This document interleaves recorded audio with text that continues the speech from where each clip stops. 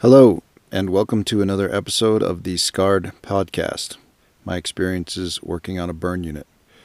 Thanks for tuning in.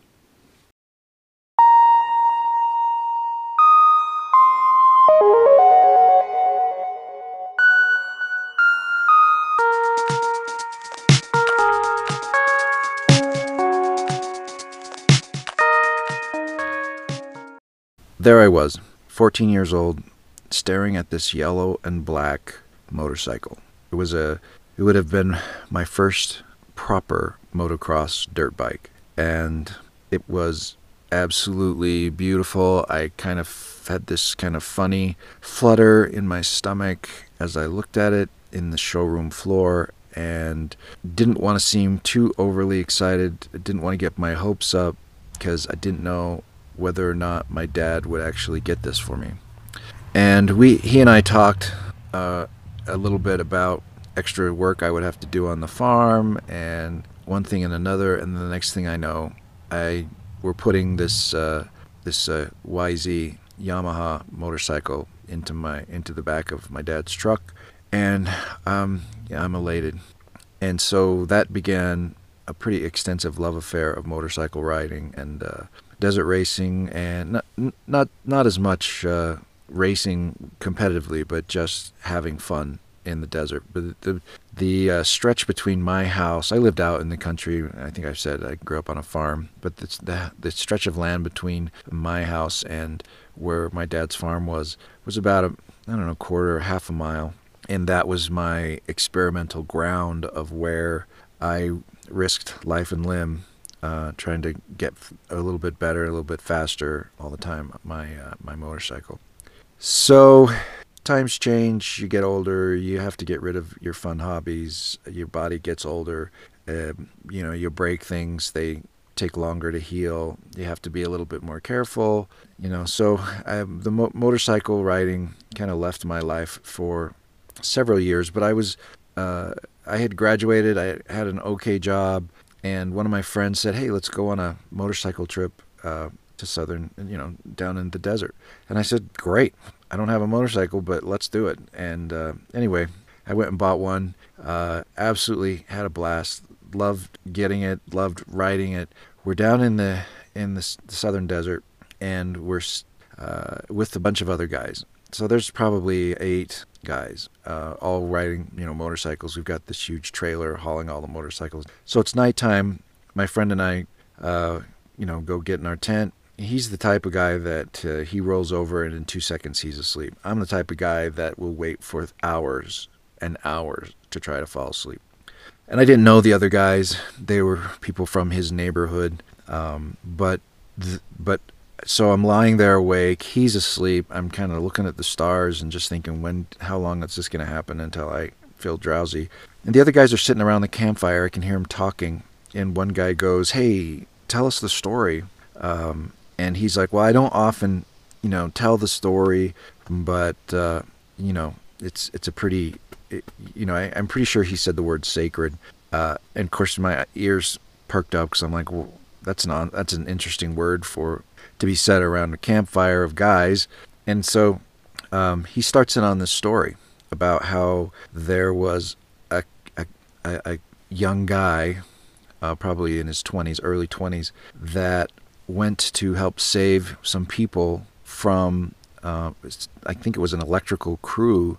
They were working on some kind of down power line, and they got in trouble with the power line or something, and he went to go help them, and then he got shocked, and he so much so that it knocked him out.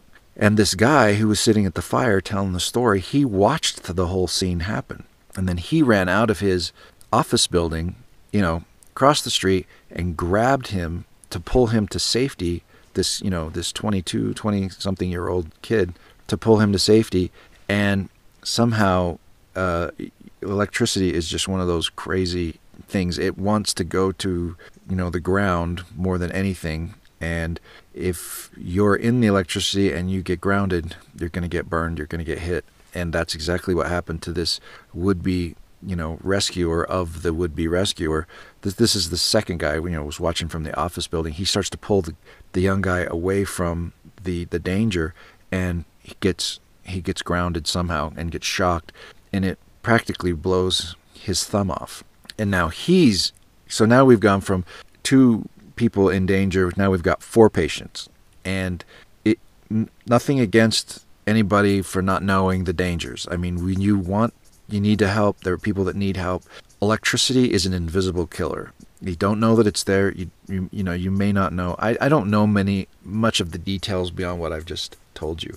But so now we've gone from two people that needed to be rescued to now one guy with a severe exit wound from his thumbs, almost missing, to a person that's unconscious, not breathing, on the ground. And so I'm in my tent listening to this whole story, and I hurry and put my clothes on. Because remember, when I worked at the burn center, I was going to college, and this was after college, and I graduated, and I was in a whole different state in a high-tech career. And so there's no way that this guy could have known. He looked familiar, but a lot of people look familiar, and I just can't go to everybody that looks familiar. Hey, you look familiar. Do you know who, I gave up on that early on. But he did look familiar, kind of. So I get my clothes on, go out to the fire, and I was like, I thought I knew you, and I do know you. I took care of you in the burn center. I said to the other guys sitting around the fire, I said, this guy had this experimental surgery to have a skin flap put on his thumb, and I said, I took care of you. I know this whole story. I took care of the young guy that you tried to save.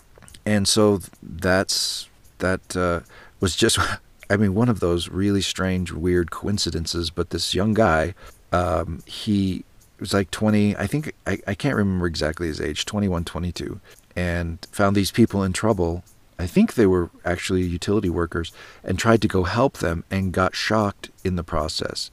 And, if you're a utility worker, you're working out around high voltage, high amperage, probably power lines, and it hit him. And I can't remember the burns that he had. What happens with electricity is you have an entrance wound and an exit wound. And because electricity wants to go to the ground, it wants to, be returned to the negative, And so I can't remember where his exit and entry wounds were, but so I got to work one night, and we're getting a report, and there's talk of this guy, this young guy that had injured, and he wasn't that much younger than I was. We're kind of relatively in a similar age, and I thought, I was always drawn to kind of the unusual case, and I wanted to find out more about it. And so I took him as a patient that first night, and there were just this like tons of people, visitors. It was almost like a line. It was constant. Burn patients, it's just like anybody else. You have family, you have friends, and you'll have visitors, some more than others. But this patient had to have been like the most popular person in his town, because everybody was coming through, and there was a lot of people. And I remember that night, the process was he was unconscious. I don't think he ever regained consciousness from the time that he was shocked until they brought him. He obviously was alive, but his brain had lost, his brain didn't have any EEG waves, and so unfortunately his brain had expired, but his body was still struggling to stay alive. And we would we were waiting for him, because the family had expressed their desire to not give up hope, and I would probably be in the same shoes. I don't know how I would feel in that, and I hope I never find out. But my heart was in the same camp as theirs were, hoping that, against hope, that he could somehow have a miraculous recovery. But it seemed pretty unlikely, given the data that we were seeing, and the signs and symptoms of all the catastrophic events that had happened to him, and just the lack of brain activity that doesn't happen. That doesn't come back, no matter what. But it was so. It was my job to obviously, take his vital signs, care for him, do treat his wounds. But we also take like a Q-tip and touch that just ever so gently against the eye. And if it twitched, if your eye, because if your eyelids want to protect your eye, and if your eyelids will twitch or close a little bit, then there's still brain activity at the lowest levels, right? There's like at the brain stem, just the lizard brain, it's called. If there's activity there, then there's still some kind of brain activity going on. And he still had that reaction. There's probably a word for it. I don't remember what it is. But after I got done with my other patient's dressing changes, I came back to the room and spoke with his mom for a while. And I think I already kind of talked about this in another podcast about the cosmic why question, how it should be avoided. And she was really struggling with the cosmic why question as to how could this have happened? Why did it happen? And, I still hadn't quite learned my lesson to just not say anything. But my response to her was that he felt, and this was born somewhat of other patients that I'd taken care of that were injured in rescuing type events. And I said he felt possibly he felt that he could do some good. And, and I explained that, what I had been told before. I'd never been in that situation. Well, maybe once, but it wasn't a dangerous situation. But I said he probably didn't think about his own safety except for the safety of those people that, were in trouble. And I said, it's meant to be. I mean, these things are a part of a plan. You have to think of it like that. And she seemed to take a little bit of solace from that, because I kind of knew her faith background, her religious background, and I played to that, because at that time, I kind of shared that, or at least hoped that that was the case. And it's one of those things where I should have not said anything. I should have stayed on the side of healthcare provider, not social worker or clinical psychologist or anything, way out of my skill set, because that's not how I feel now. It's not really how I felt then, but I didn't have any other way to make her feel better than to just kind of go along with what I knew she was hoping to hear. Now, could that possibly be the case? Sure. I don't know. I don't know everything. I don't know. I know very little. Is it likely the case with what I know? If I thought it was likely the case, I would probably have a different outlook on things. So if I were to be able to go back and put myself back in those shoes, I wonder what I would say. Probably my first choice would be to just listen and allow her to grieve and to not say anything that I didn't believe in was true.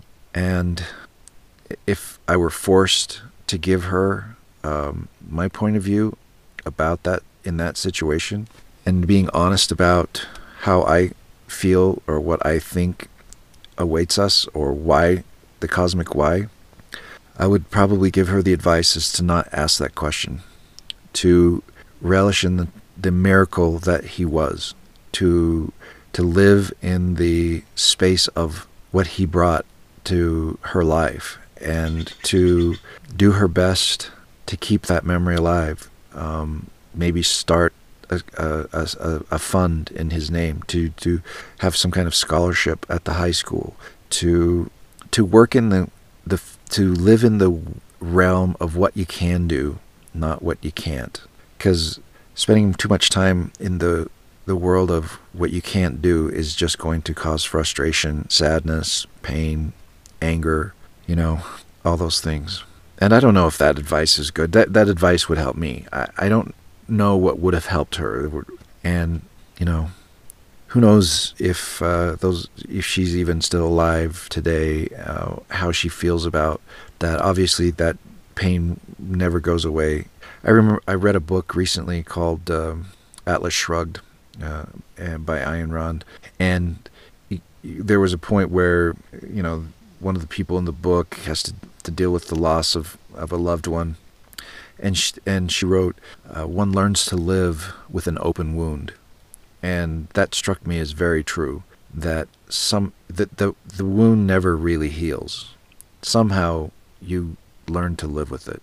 And I imagine that was how she lived her life after that. And those kinds of experiences are best met with what can be done, what is meaningful to you as a survivor, and what you can do in a respectful way to keep that memory alive. And there may be other things, and if there are, I would love to hear how you deal with those kinds of events. So I want you to know how much I appreciate you stopping by and taking an opportunity to share these experiences with me. Part of my journey has been learning how to produce and create music, and I'm going to play one for you if you want to stick around and listen to it. Hope that you enjoy it.